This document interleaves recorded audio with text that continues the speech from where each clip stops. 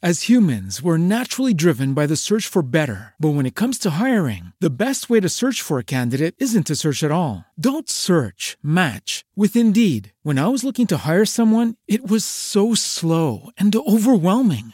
I wish I had used Indeed. If you need to hire, you need Indeed. Indeed is your matching and hiring platform with over 350 million global monthly visitors, according to Indeed data, and a matching engine that helps you find quality candidates fast. Ditch the busy work. Use Indeed for scheduling, screening, and messaging so you can connect with candidates faster. And Indeed doesn't just help you hire faster. 93% of employers agree Indeed delivers the highest quality matches compared to other job sites, according to a recent Indeed survey. And listeners of this show will get a $75 sponsored job credit to get your jobs more visibility at Indeed.com/podcast. That's Indeed.com/podcast. Terms and conditions apply. When you need mealtime inspiration, it's worth shopping Kroger, where you'll find over 30,000 mouth-watering choices that excite your inner foodie. And no matter what tasty choice you make, you'll enjoy our everyday low prices, plus extra ways to save, like digital coupons worth over $600 each week. You can also save up to $1 off per gallon at the pump with fuel points. More savings and more inspiring flavors make shopping Kroger worth it every time. Kroger, fresh for everyone. Fuel restrictions apply. Hi, this is Bennett Kelly. Thanks for listening to Cyberlaw and Business Report. Before you take a recess to hear the latest internet law news and commentary, you are hereby ordered to download the WebmasterRadio.fm mobile app for iPhone and Android. Okay, maybe not ordered, but why not? You can listen live to my show and all our show hosts every day on our live stream or download past episodes with ease. So download the WebmasterRadio.fm mobile app in the iTunes Store or in the Google Play Store. It's an open and shut case. All rise. Welcome to the Cyberlaw and Business Report. Get the top story on the hot-button internet legal topics of the day. This is your home for the latest on internet law and policy. Hear the latest net trends impacting business and have your questions answered right here. This is the Cyberlaw and Business Report. Now, please welcome your host, the founder of the Internet Law Center, Bennett Kelly. Good morning and welcome to Cyberlaw and Business Report. This is your host, Bennett Kelly, broadcasting live from Silicon Beach here at the Internet Law Center in Santa Monica, California. Please be seated. We're glad you're with us today. We got a great show for you. We're going to be talking about some very hot topics. We're starting off with the latest developments with Bitcoin and all the hullabaloo with the collapse of some of the exchanges and what should the legal approach be to Bitcoin and what exactly is Bitcoin even, and for starters. And so in the second half hour, we're going to talk a little bit about the latest developments with ICANN. And so we have with us right now from Pace University School of Law, we have Professor David Cohen, and Professor Cohen actually is a Canadian and American lawyer. He studied at both Yale and University of Toronto, and studied at McGill undergrad, and has written on both American and Canadian law. And this issue kind of falls at the intersection of his expertise in both international and commercial law. So welcome. I'm glad to have you, Professor. Good morning, Bennett. I'm very pleased to be here. Now, the Bitcoin, how do you, for people who are unacquainted with Bitcoin, how do you introduce it to them? With some degree of difficulty, because it's unique, and there's no analogy that one can easily draw to existing phenomena that people are familiar with. But I'll try. What a Bitcoin is simply a code, a series of zeros and ones in a file, in a folder in your computer. Nothing more than that. It doesn't exist, obviously, in any physical reality, but it's once one downloads the client software, the Bitcoin client software, one can receive a file, a Bitcoin, which will automatically be saved in a folder, which is referred to as a wallet, in your computer, in your usually a hard drive. It can be stored offline or online, depending upon how insecure one is about firewalls and so on. But that's all it is. And then one can send that file to another person or a retailer who will receive it as a file in their wallet, their folder, in their computer. You can use an exchange, which simplifies the system somewhat for individuals who are not technically proficient, but that's what a Bitcoin is. And it turns out people are willing to pay you for that file and or receive it as payment for goods or services if they're retailers. Bitcoin is one brand of what is generally known as, I guess, cryptocurrencies. Is that the correct term? Well, there's really no correct term. There's e-currencies. There's cryptocurrencies. There's I refer them as decentralized virtual currencies. That's my terminology, and others are kind of picking up on that. It's virtual. It's obviously not physical, and it's decentralized, which is a key element in this area. There's no one issues, no entity issues the currency.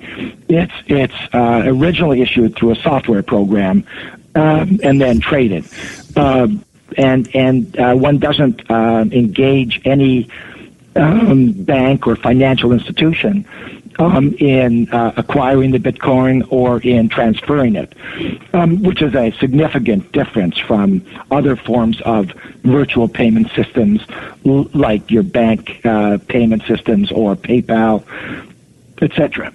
Now, currently there are 5 virtual currencies that have market caps in excess of 50 million. 4 virtual currencies that actually do volume of over 1 million. And of those currencies, obviously Bitcoin is the dominant one, correct? That's right. Bitcoin was a classic first mover in this field. There are others. I wouldn't predict whether one of those might, in the long run, be the dominant decentralized virtual currency. But Bitcoin certainly was the first and is clearly the most significant, both in terms of the volume of users, people who've downloaded the Bitcoin software protocol, or the number of transactions, or the market cap of the total amount of Bitcoins or currency out there. It's interesting. I was looking at some of the history of Bitcoin. Bitcoin's only been around since 2009, and the very first Bitcoin transaction was in 2010. Someone paid 10,000 Bitcoin for pizza. And apparently, at the current exchange rate, that would be worth $8 million. Well, the seller of the pizza, if they kept the payment in Bitcoins, is very happy. That's right. It's a new phenomenon. The paper that articulated the idea. Everyone knows about Satoshi Nakamoto, whoever that might be or they might be, right. Was published in 2009. The phenomenon really was dormant for 4 years, roughly 3 years, and then people started to use it and use this virtual currency as payment or to transfer money, and it's become increasingly valuable. I think it peaked in December 2013 at about $1,200. I think the last time I looked, it was trading at $570 odd. I'm not sure what it is. It's today. Just under 600. Yeah, just under 600.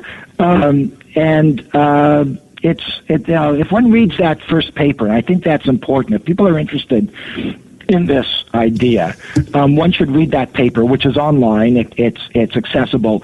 The technical side of the paper is probably beyond the comprehensibility of many readers. But the introduction is quite useful because it explains what the writer of the paper had in mind in developing this software.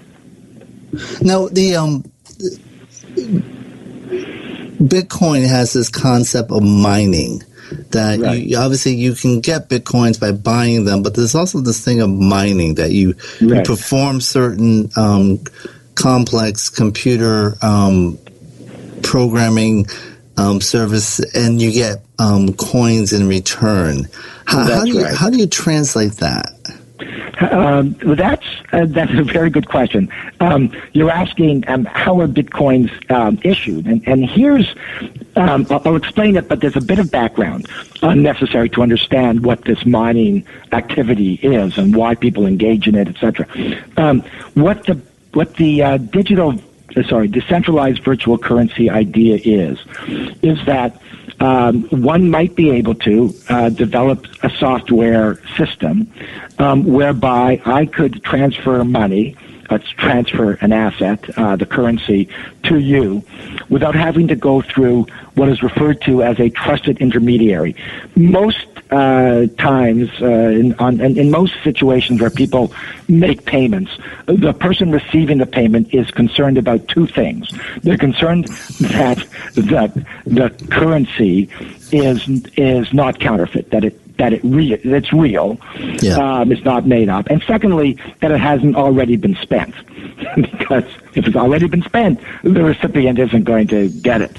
And so for hundreds of years, the way to assure that the payment wasn't counterfeit and hadn't already been spent was to use an intermediary, a bank, or PayPal, or any other intermediary who would assure to the recipient that those two aspects exist. The money was real, and it hadn't already been spent. And what the paper in 2009 purported to do was to say, look, we don't need a trusted intermediary. We can use a software system to assure the recipient that the money's real and hasn't been spent. And therefore you eliminate the need for that, for the bank, for the financial institution. And how that works is when a person who has a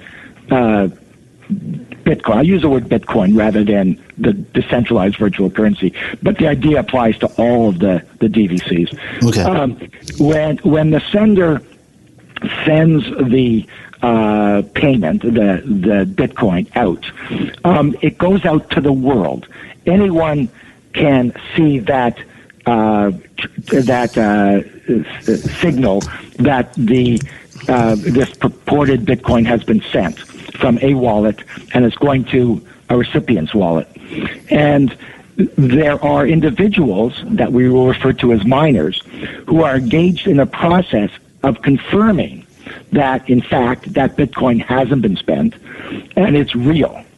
And that's what that complicated, turns out relatively expensive system of hardware and software engaged in by the miners does. And the first miner who demonstrates that the Bitcoin hasn't been spent and isn't counterfeit gets issued Bitcoins. That's why they do it. That's their payment.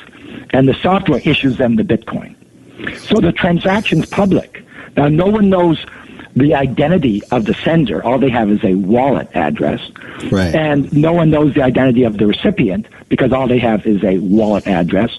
But they can confirm to the recipient that the transaction is valid. And that's very important. But you're not using a trusted intermediary. You're not using the bank. The software does that. Engaged in by the miners, so-called miners. And they get issued Bitcoins. They used to be issued, I believe, 50 Bitcoins for engaging in this validation activity. And then the software is designed to reduce the amount of the payment incrementally over time. until the total number of Bitcoins in the universe, according to the software, 21 million, is reached. And so there's an incentive for miners to engage in this activity because of that issuance of Bitcoin as a payment. Why use Bitcoin? Why use it? That's really good. And that's a critical question, and the answer is important, because if no one uses it, it's not going to be successful. Correct. There's a number of reasons to use it. Over, for example, sending electronic payment through your banking system, or using a private sector payment system like PayPal. One is that it's pseudo-anonymous. It's not an anonymous payment system entirely, because the payment, as I described, the transfer is in the public realm. It's part of what's referred to as the blockchain. Every Bitcoin transfer is noted publicly, but it's private in the sense that the sender doesn't know necessarily who the recipient is, and the recipient doesn't necessarily know who the sender is, and there's nobody in between who knows who the recipient or sender is. So in that sense, it significantly generates more privacy than using a bank payment system. So that's one benefit, some degree of privacy or anonymity.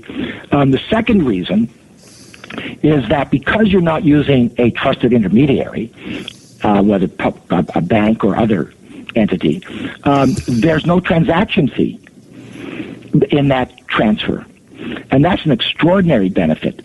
The recipient, if it's a merchant, doesn't have to pay a private sector intermediary like a credit card syndicate like MasterCard or Visa. Doesn't have to pay them anything. The sender doesn't have to pay anybody anything. And that reduction in transaction costs can generate over thousands of transactions, literally billions of dollars in savings. And that's become very significant in what's referred to as international remittances. When people are sending money from, say, they're workers in a developed country like France or America, and they're sending money back to their families in less developed economies, the average transaction fee charged by money transmitters engaged in the activity is 10% of the amount being transferred. And that can be avoided using digital, decentralized virtual currencies or Bitcoins. Second major benefit. There are other benefits, I could go on, but those two, the privacy idea and the elimination or reduction in transaction downside costs are especially important. The downside to that, obviously, would be twofold. One, obviously, the privacy can be sought for because it's an improper transaction. And we saw that this was being used extensively with Silk Road. But even putting Silk Road aside, one of the concurrent aspects of the current payments processing system are certain security standards. In terms of processing the data. And is there any evidence that there's a concurrent or parallel security commitment in the virtual currency system? Well, the answer is yes and no. If the transaction is purely private in the way I described, a transfer of a Bitcoin from person A to person B, and that's all, then there's really no security issue. The security issue arises because the sender is storing its code, its Bitcoin, in her computer. The recipient is storing their Bitcoins in their computer, and those computers can be accessed, hacked, by individuals who have the technological skills to do that. And that's happened. And most, there's two responses. One is the advice: don't keep your wallet, the file in which your Bitcoins are stored, don't keep them online. keep them offline, and then they can't be hacked. I mean, that's one response. But there's another. The concern you're speaking of is real, and it essentially relates to situations where the senders and receivers are using exchanges. When you're buying a Bitcoin from an exchange and you're leaving your Bitcoins in a wallet in the exchange, and those exchanges can hold literally hundreds of thousands of Bitcoins in wallets on behalf of the owners. And that's where the security issue is very serious, because if the exchanges are breached, that's when the Bitcoins, quote, are stolen, right? They're lost. And that's what's put Bitcoin on the front page of Newsweek and all these other magazines, because of Mt. Gox, the exchange which handles 70% of all Bitcoin transaction has been hacked. And in fact, they claim to have lost about 7% of all Bitcoins in circulation, and shut down. They filed for bankruptcy. Yes. And they were a major exchange. That's one of the, I mean, again, I'll preface what I'm going to say by saying one doesn't have to use an exchange. It's just that it's easy to use an exchange, easier than engaging in purely bilateral, private relationships involving these currencies. But the exchanges are the weak link. There was a terrific paper written last year by two professors about these exchanges, and they looked at all the exchanges that they could identify, that existed between 2009 and January 2013. And they identified about 40 exchanges that had existed during that period. And they discovered that 45% of those exchanges had disappeared. Wow. That is a failure rate which I think confirms that there really is a security issue if one is using exchanges. And that's where I think one's going to see a significant amount of government regulation. The one's already seeing some regulation by the Treasury Department, the FinCEN, Financial Crimes Enforcement Network, that requires exchanges to register with FinCEN because FinCEN's concerned about money laundering. So there's some regulation already. And a lot of the states are now moving to regulate the exchanges as money transmitters. The current money transmitter legislation that regulates, say, Western Union really doesn't apply in most cases to these exchanges because they're not engaged in exchanging money. They're engaged in exchanging this decentralized virtual currency. And what we're going to see, New York is moving very rapidly in this area, is to create the regulatory framework to generate the security that you refer to in respect of these exchanges. We're going to take a short break. When we come back, we'll be talking to Professor Cohen about the regulatory efforts and the future of Bitcoin after these messages. You're listening to Cyberlaw Business Report on webmasterradio.fm. Stay tuned for more of the Cyberlaw and Business Report after this brief recess for our sponsors. Oh yeah, my day is done. Time for happy hour. You're already done for the day?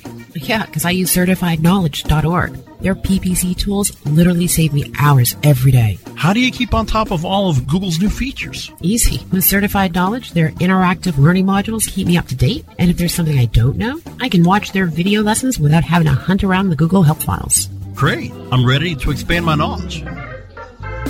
Hi, I'm Brad Geddes. I'm the only leader officially supported by Google to teach the advanced track of the AdWords Seminars for Success. I personally recommend CertifiedKnowledge.org as your one-stop shop for all your PPC needs. Learn, optimize, connect.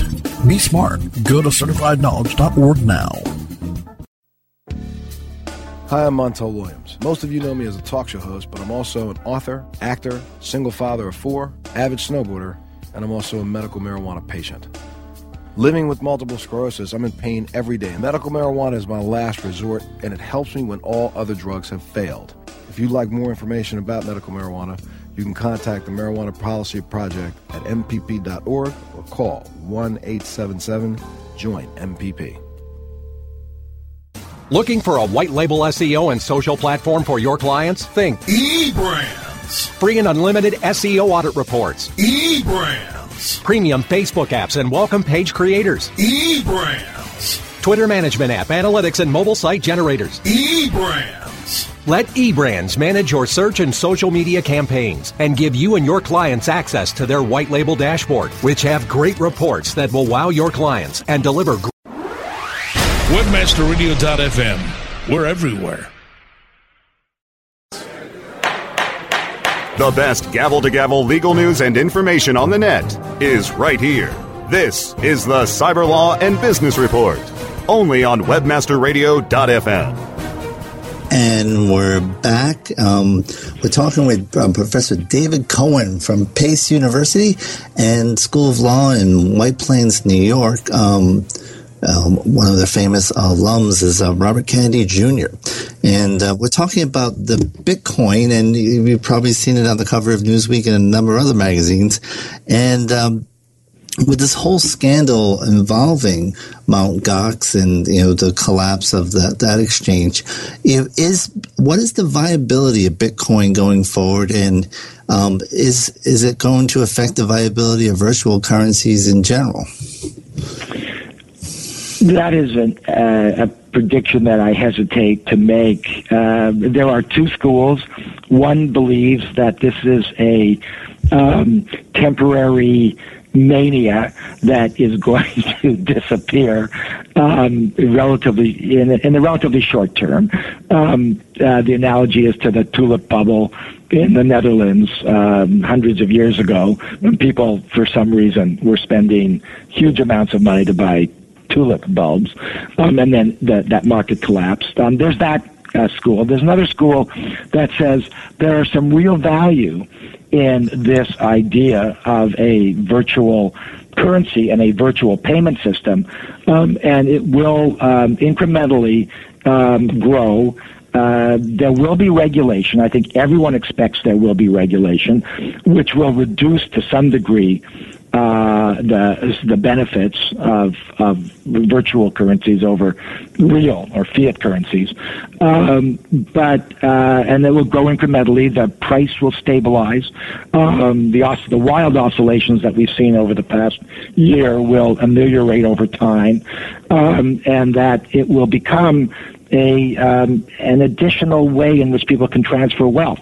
I'm in the second school. I think that over time, the benefits of this idea, the system, outweigh the risks. And there are real risks, obviously, one of which is the loss of your Bitcoin right. through what. But I believe there's a long-term future. And what about in terms of Bitcoin as a brand? Because I understand that Dogecoin has just taken off overnight and achieved what Bitcoin in 100 days achieved what Bitcoin did in 1,000 days. Yeah, in terms of which of these virtual currencies will over the medium or long term prevail, that's a difficult prediction. People say that Bitcoin might become the MySpace of virtual currencies, and that could be true. I don't know. I think the people engaged in the various Bitcoin models, digital currency models, are thinking about this, and I think the individuals who recognize that providing some security is an advantage rather than a cost will prevail. There are entities now developing insurance for the loss of bitcoins. analogous to the FDIC insurance over bank deposits, but not run by the state, obviously, run by private sector insurers. There are individuals offering, vaults for bitcoins to provide security, obviously for a fee, but that will, I think, enhance the value of the currencies, and I think that at the beginning, the sort of libertarian, anti-state anonymity group was dominant, and I think as the industry has matured, people still value privacy and value the fact that this currency isn't issued by the state, and there's a fixed amount of the currency that is going to exist, and the elimination of transaction costs is valuable. But they also realize that providing enhanced protection to the users is also valuable, and we'll see that latter model, I think, prevail. Now, there actually are some countries like Iceland that are issuing virtual currencies. What is that about? I haven't heard about Iceland. I think that's an interesting idea. It obviously doesn't generate or provide the privacy benefits. It doesn't provide the fixed quantity benefits that the private virtual currencies do. I mean, Iceland, I don't think would have said, we're only going to issue X million of this currency, and that's what at least the Bitcoin software does. But I think that tells us that there are established entities, governments, and I assume we'll see the private sector moving in as well, recognizing that the reduction in transaction costs, not having to use a trusted intermediary to engage in these transactions, is very, very valuable. It could be government, it could be a bank deciding that they'll create this system and reduce transaction fees. Now we only have a few minutes left. Now, with your unique expertise of having practiced this law on both sides of the 49th parallel, I noticed that there's already been ATMs issuing Bitcoins in Canada. And is there a difference in the regulatory approach towards Bitcoins between the U.S. and Canada? Yeah, there is. I mean, in fact, there's a difference across all the countries that have looked at this. Some countries have effectively criminalized the use of digital currency. Thank you very much. It's been very insightful. We'll have more information on Bitcoin on our blog at cyberlawradio.wordpress, and we'll also have a link to Professor Cohen's background at PACE in upstate New York. And I want to thank you again, and hope winter is being kind to you out there today as we sit warmly here in Southern California. Our next guest is Professor Michael Frumkin. He is the Laurie Silvers and Mitchell Rubenstein Distinguished Professor of Law at the University of Miami Law School. And he's going to talk to us today about the recent decision of the Obama administration to globalize ICANN. And Professor Frumkin is going to tell us about what a monumental decision this is. And are you with us, Professor? I'm here. And thanks for joining us. And I hope everything's well in Coral Gables. Weather is lovely as usual. And so in a nutshell, ICANN, we've had actually the ICANN General Counsel on to speak about the domain name expansion. And so we've talked a little bit about ICANN, but in a nutshell, explain ICANN's relationship with the U.S. government.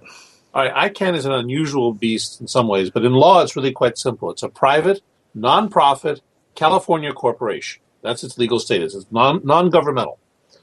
It has two things that make it slightly different. One is it has a relationship with the U.S. government in which it starts a bunch of functions at the U.S. government's request.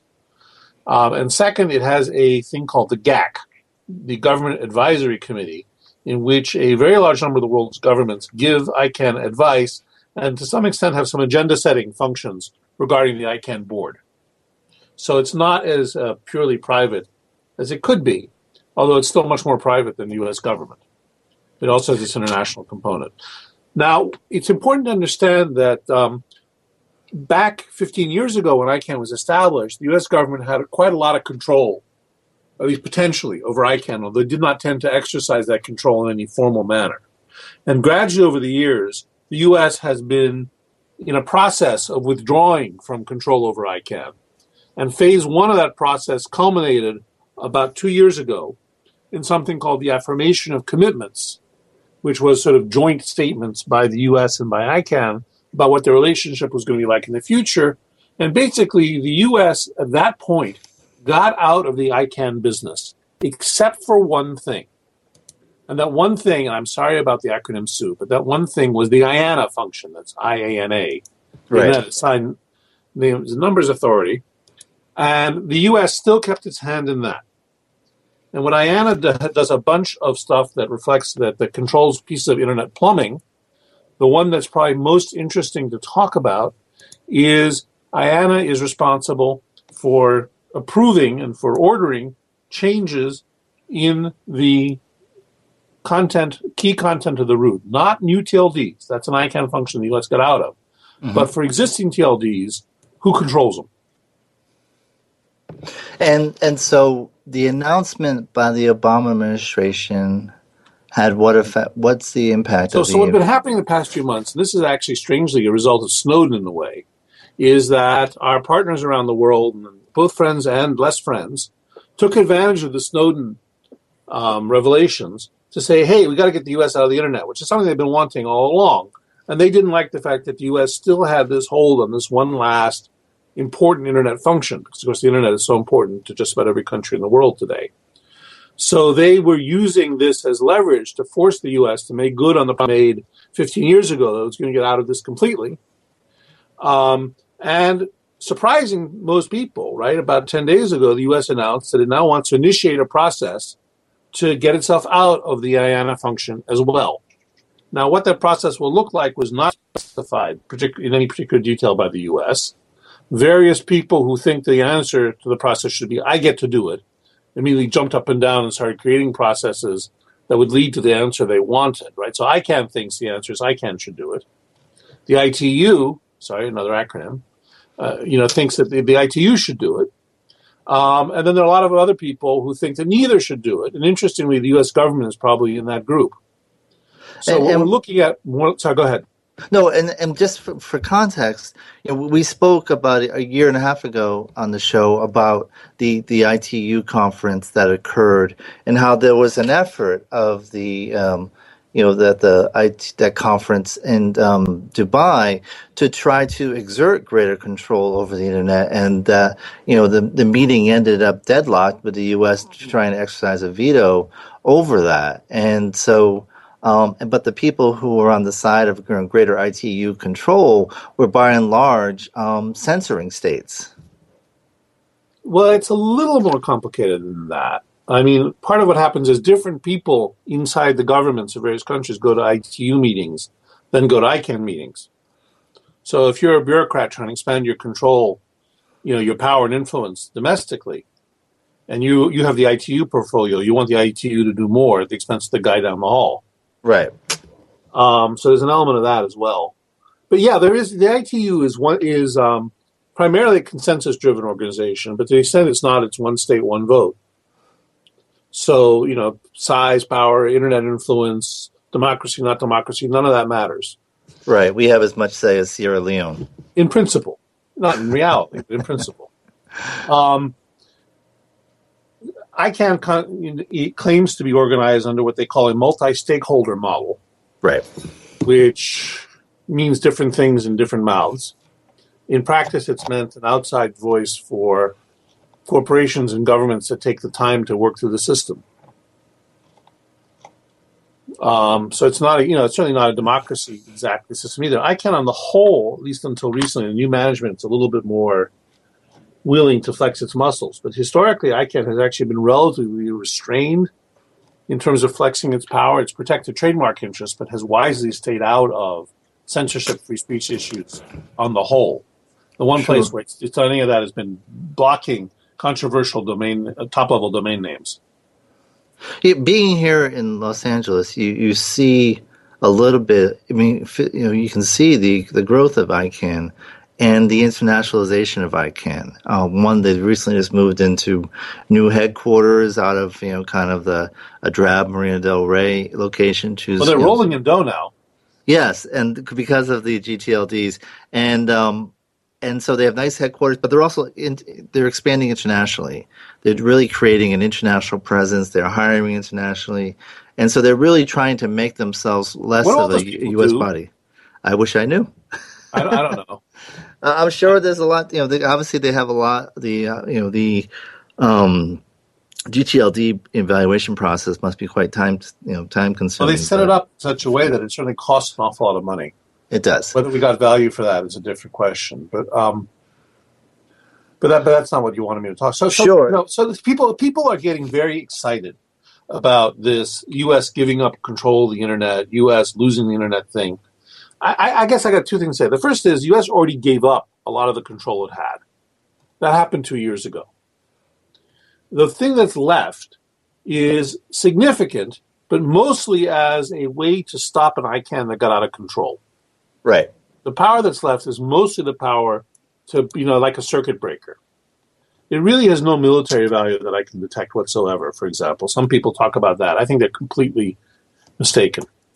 So let's take President Clinton's statement, for example. I'll read it for the listeners. But, he was asked at a recent Clinton Foundation event about what his view of the Obama administration's decision. And, you can probably read this as a clear sign that Hillary's running and President Clinton wants to keep her options open. But he said he didn't favor it because, quote, a lot of people who've been trying to take this authority from the U.S. for the sole purpose of cracking down on internet freedom and limiting it and having governments protect their backsides instead of empowering the people. Clinton said during a panel discussion sponsored by the Clinton Global Initiative. Would this really have any impact on the ability of governments to censor? Well, that's a little hard to answer because we don't know what kind of body's going to get this. True. All right. So a lot of it, the first thing is it would depend entirely on what was the kind of body that they were going to give this power to. And the U.S. government, since it made that statement 10 days ago, has made some statements that suggest that it's not planning to give it up to just anybody. It wants a good recipient to be created. That's the first fire break. The second fire break is there's a pretty limited number of levers you can pull here, right? The IANA function doesn't give you that fine-grained control over what you and I do on the internet. It could be leveraged to, if you tried really hard, to impose conditions on the people who give out domain names. Although you have to do that by one remove, right? Because IANA has a relationship with the people who control top-level domains like .com, .net. So what IANA would have to do to control you or me is tell the people who control .com and .net to impose a rule on the people who sell us domain names, or whose domain names we use, and have them impose a rule on us. So it'd be a double derivative by the time it got to us. That's pretty tough to engineer. What's more, it would have to be not so draconian that we wouldn't go and build an alternate system. Because the internet has open standards, and it is possible to create alternates. It's just they're not very interesting to use if nobody else is using them. So I'm somewhat, to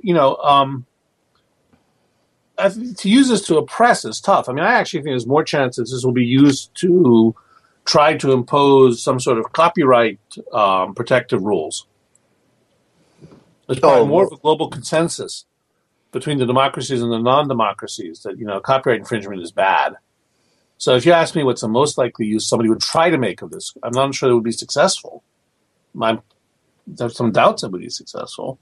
It would be to protect copyright.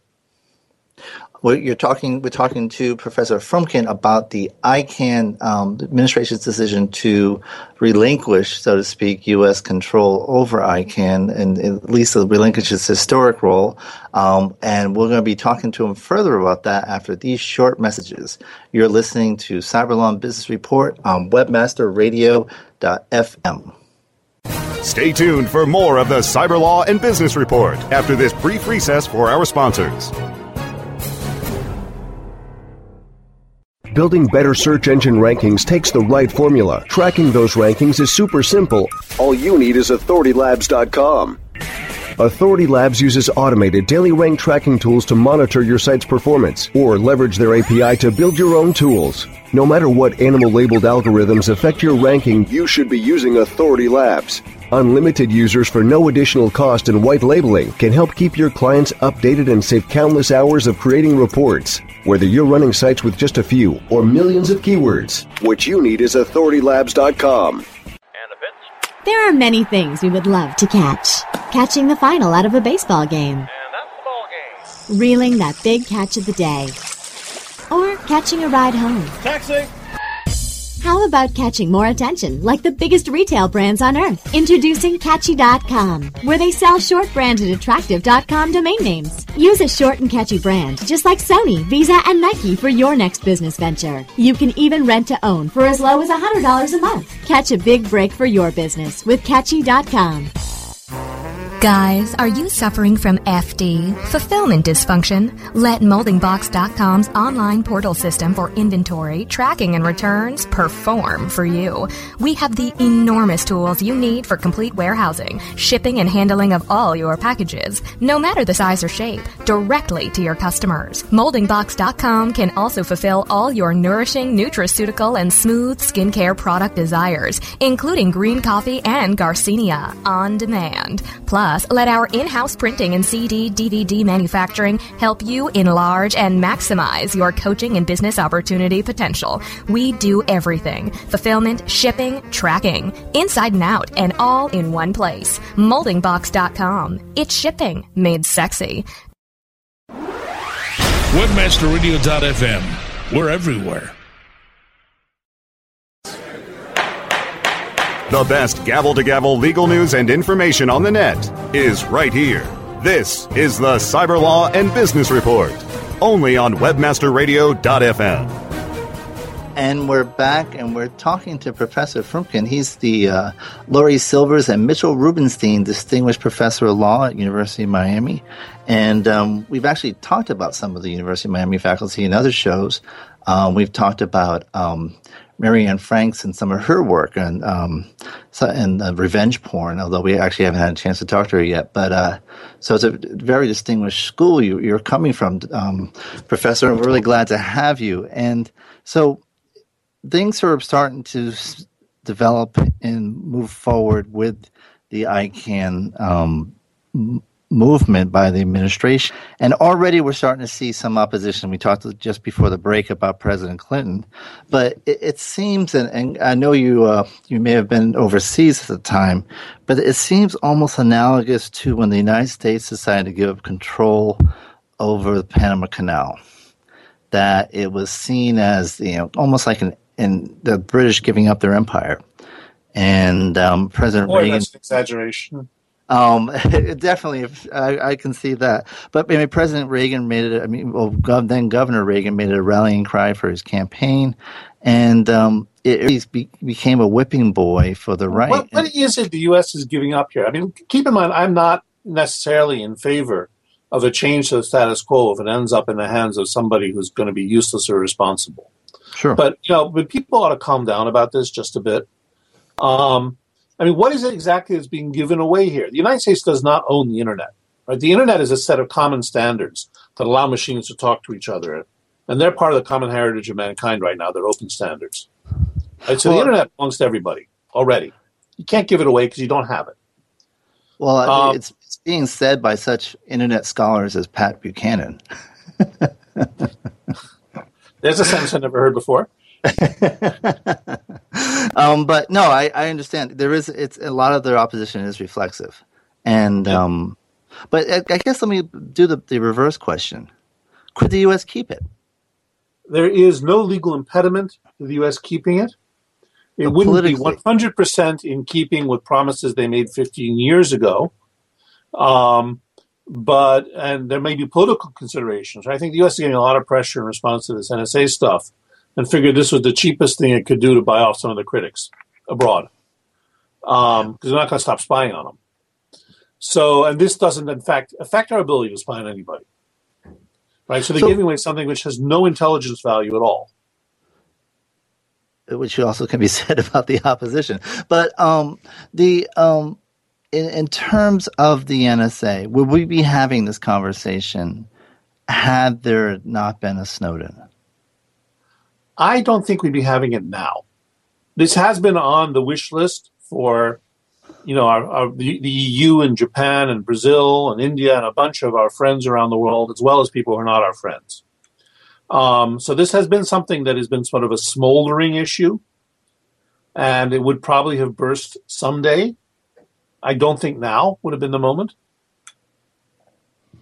So it accelerated something very significantly that would probably have happened way down the road.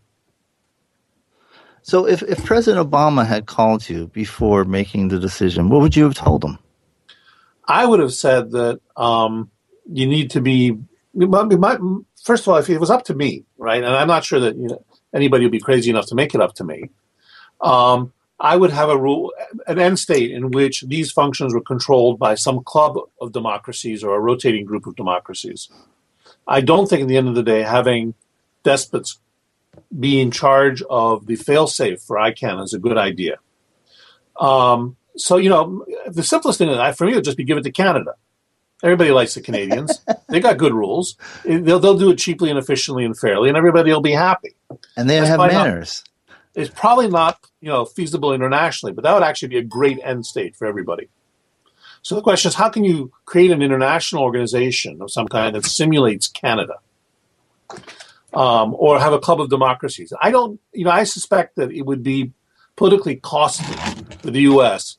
to discriminate against countries that weren't democracies, or to have, some sort of litmus test for who gets to be in and out.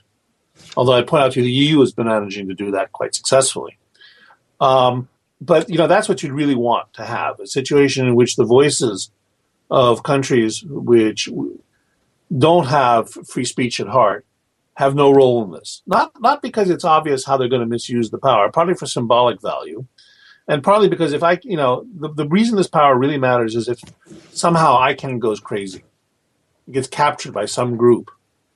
Pick your favorite bogeyman, communists, Scientologists, whatever it might be. Then you want to have a fail-safe, and that's what this was more than anything else. And so, in the likelihood of those boogeymen happening, fortunately low. And requiring, depending on us exercising solely that a bit of authority and none other. Well, again, that's I'm talking here about the most high-profile thing IANA does. IANA also has some protocol parameter functions that have to do with the sort of smooth functioning of the internet. Mm-hmm. Those are much more ministerial and clerical and less controversial. So you could spin those off to somebody, you could break it up.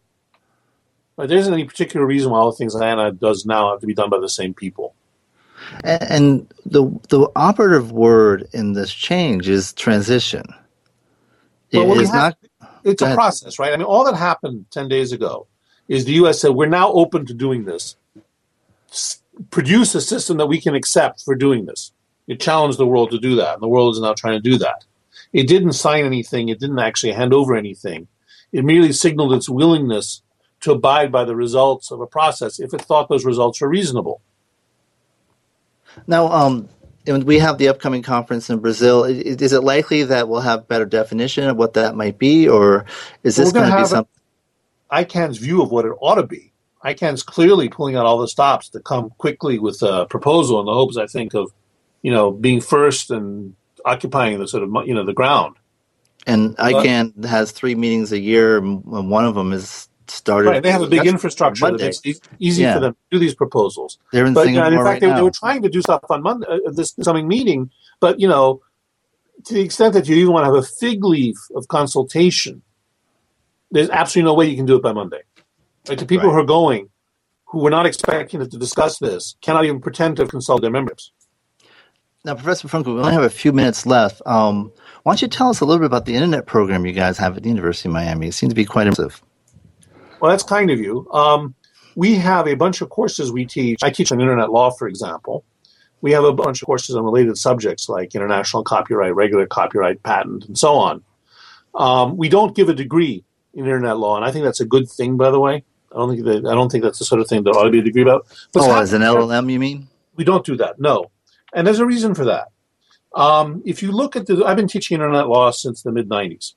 And if you look at the development of the subject, it's very clear that more and more internet law is now a subspecialty of something else rather than a subject of its own. So I stopped teaching e-commerce 10 years ago because it became commerce. And it's the same thing. We have, you could be a banking law guy and specialize in the internet piece. You can be a libel guy and specialize in online libel. Lots of different things you could be, but you have to master a subject first. And then you might also specialize in the internet piece of that subject. But the internet is now so pervasive, so built into so many things we do, whether it's logistics or libel or anything else, that to claim that you're internet first would mean you need to know everything else. And that isn't practical anymore. I held myself out as an internet lawyer for almost a decade when it was still plausible to do so. It isn't. Now I focus primarily on internet privacy and on ICANN. Those are just two little pieces of the thing because I can be, specialized enough to keep up. And that's why I don't think in internet. If people want to learn more about you or the school, where should they go? Well, if they want to learn about me, I have a personal webpage with an interesting URL. It's law.tm, like trademark. No .com, just law.tm. And the school is at law.miami.edu. Great. And now, where are you speaking next? Well, I'm going to be speaking at the We Robots Conference, which is something I founded and run, which is going to be held here at the end of next week. And this will be our third annual event. We alternate between coasts. So last year, the first one was at Coral Gables 2 years ago. We went to Stanford last year. We're back here. We're going to the University of Washington next year. And this is the leading conference on some law and policy relating to robotics in the United States. Great. And I've got a paper on self-defense against robots. Interesting. Well, I want to thank you for taking the time to talk to us. And again, kudos to all the great work you're doing down there in Miami. Unfortunately, I have a robot about to claim my microphone, so we have to sign off. But I want to thank you again. If it threatens your body, you have a right to fight back. I'll tell that to my producer. Anyhow, thank you again, and thank you to our listeners for joining us. I hope you've enjoyed it. This is Bennett Kelly with the Internet Law Center here in Santa Monica, California, signing off. Have a great week, and hopefully you recover from the brackets over the weekend. Talk to you later, and see you next week.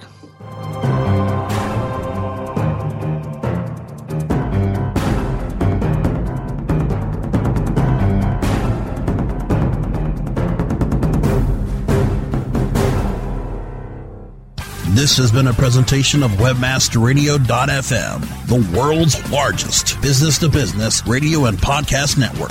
We welcome you to sample past episodes of this program, as well as our complete library of programs, on demand or on the air via our 24/7 live audio stream at www.webmasterradio.fm. The opinions expressed on this program are those of the guests and hosts and do not necessarily reflect those of WebmasterRadio.fm's management or sponsors. Any rebroadcast or redistribution without authorized consent of WebmasterRadio.fm is prohibited.